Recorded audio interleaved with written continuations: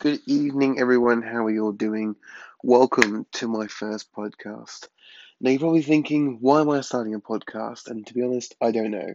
It is Tuesday, it is 8 p.m. I'm filming my first one, and I'm thinking, why am I doing this? To be honest, I've only ever listened to 3 podcasts in my entire life, and I found them quite interesting. It's only one podcast I'm listening to, and it's got nothing to do with tech. It's got nothing to do with anything based. It's actually around about based TikTok.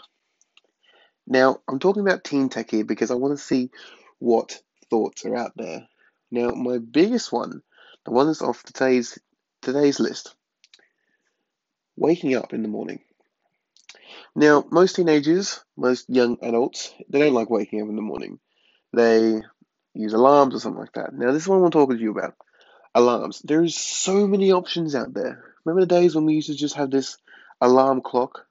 Now you can get alarms on your watch, your Fitbit, your iPhone, your Android device, Google Home.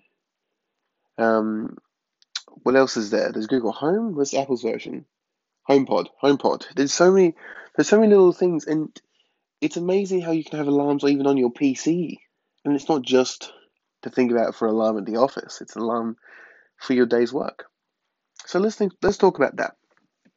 Now, for a long time, I used to have my Apple Watch, which is all right, but sometimes you would sleep through the vibration, especially through if it would fall off. Now that never really happened; it only happened twice, but it is a real thing. Watches, things like that, they do fall off. Now I'm currently using the Google Home, and that's only failed on me once, and it wasn't really much of a failure. The fact is that the power board that was connected to my Google Home had failed because I overloaded it and it did the safety switch. Now, that happened during the middle of the night while I was sleeping. So when I woke up in the morning, I had no alarm because obviously the power was off. Luckily, I woke up about 3 minutes before my alarm was due to go off, and I discovered that. But thinking about this, you watch Brooklyn Nine-Nine where they say, oh, I've got 3 alarms of all battery backup and blah, blah, blah, blah. How many people really do have that? You'll be surprised because I know so many friends that just apply an alarm during the night or just add it onto the phone or be like, I've slept through my alarm. Now, see, alarms have changed. Alarms have changed. So you can obviously have the ones from your clock, and that was it, and the same with your phone, stuff like that.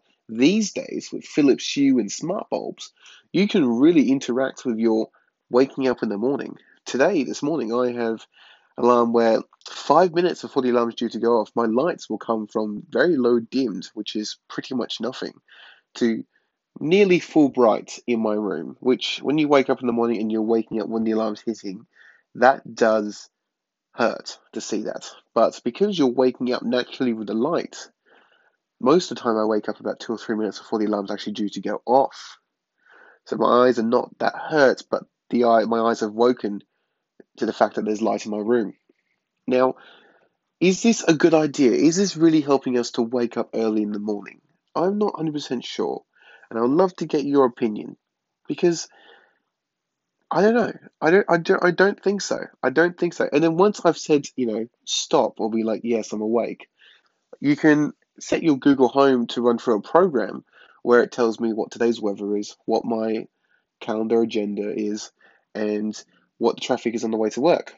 Which normally when it tells me is just like it's going to take you about 20 minutes. When I actually leave, it says it's going to take me 30 minutes. It's because obviously the time that you spent in the shower is improved. So that feature at the end, I don't know how useful that is, but I still keep it on. In saying that, Google Home is very particular about your security. So it won't tell me my travel time to work and it won't tell me my agenda if it doesn't recognize my voice in the morning, which it can be an issue. Because obviously, I have just woken up. My voice is not going to be sounding as crisp and sharp as it can be. So, for this very short podcast of nearly 5 minutes, ask yourself this question. What is the best way how to wake up in the morning? Is it with just a traditional alarm? Is it with one of these smart home bulbs where the lights will come on sooner to wake you up? Or is it? I'm trying to think of another way.